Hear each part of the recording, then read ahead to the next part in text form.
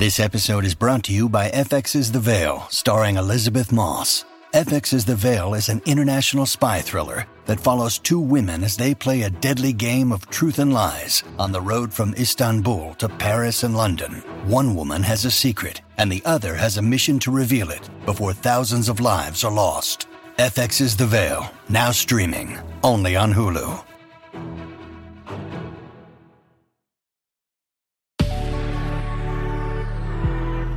Good risings. I'm Jackie. And I'm Brian. And this is Grateful Grains. Welcome back. This week, we're doing a deep dive on how the stories we tell ourselves shape our perception. We got it started Monday with Get Unstuck. Tuesday, we talked freedom and change. Wednesday, we looked into another point of view. Yesterday, we moved forward with eyes wide open.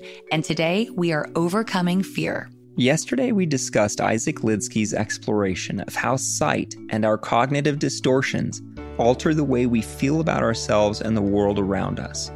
You may recall that Isaac graduated from Harvard at 19 with an honors degree in mathematics and served as a law clerk to 2 U.S. Supreme Court justices, but he credits losing his eyesight for his most powerful awakening of all.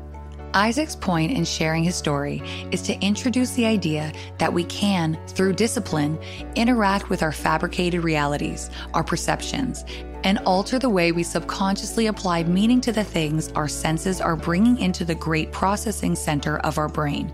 We can interrupt preconceptions with awareness. But he says ultimately the reason we choose not to is that we're comfortable. We remain stagnant, often out of fear. He explains sight is just one way we shape our own reality. We create our own realities in many other ways. Let's take fear as just one example. Our fears distort reality. Under the warped logic of fear, anything is better than the uncertain. Fear fills the void at all costs, passing off what we dread for what we know, offering up the worst in place of the ambiguous, substituting assumption for reason. Psychologists have a great term for it: awfulizing. Fear replaces the unknown with the awful. Fear is self-realizing. He continues, when we face the greatest need to look outside ourselves and think critically, fear beats a retreat deep inside our minds, shrinking and distorting our view, drowning our capacity for critical thought with a flood of disruptive emotions. When we face a compelling opportunity to take action, fear lulls us into inaction, inciting us to passively watch its prophecies fulfill themselves. He shares his incredibly personal story as an example. When he was diagnosed with his blinding disease, he knew blindness would ruin his life.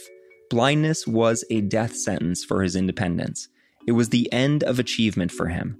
Blindness meant that he would live an unremarkable life, small and sad and likely alone.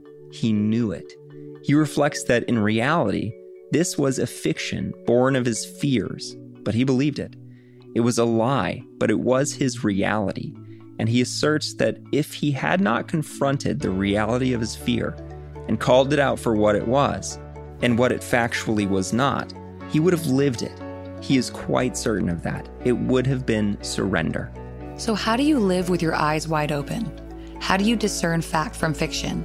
How can you tell when you're filling in the blanks or jumping to conclusions, catastrophizing or awfulizing, or becoming a victim of your own narrative? Isaac shares that it is a learned discipline. It can be taught. It can be practiced. We hold ourselves accountable for every moment, every thought, every detail. We have to see beyond our fears. We have to recognize our assumptions. We have to harness our internal strength, silence our internal critic, correct our misconceptions about luck and about success, accept our strengths and our weaknesses, and understand the difference. He goes on to say that we have to open our hearts to our bountiful blessings. Our fears, our critics, our heroes, our villains, they are our excuses. They are our rationalizations, our shortcuts, our justifications, and ultimately our surrender. They are the fictions we are perceiving as reality. Choose to see through them. Choose to let them go. He finishes by posing these questions. What lies do you tell yourself? How do you embellish your truth and write your own fictions? What reality are you creating for yourself? In your career and in your personal life, in your relationships, and in your heart and soul, your backward swimming fish do you great harm. They exact a toll in missed opportunities and unrealized potential, and they engender insecurity and distrust where you seek fulfillment and connection. I urge you, he says, to search them out.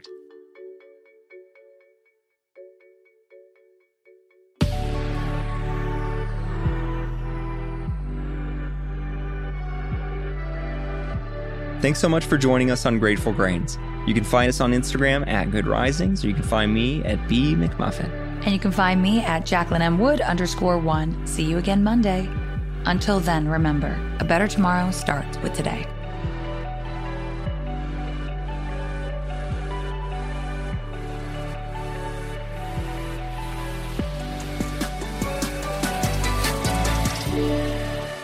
Good Risings is presented by Cavalry Audio. Our kids have said to us since we moved to Minnesota, we are far more active than we've ever been anywhere else we've ever lived. Moving to Minnesota opened up a lot of doors for us. Just this overall sense of community, of values that, Minnesotans have. It's a real accepting, loving community, especially with 2 young kids. See why CNBC ranks Minnesota number 4 best state to live and work. A great place to work, an even better place to live. ExploreMinnesota.com/live.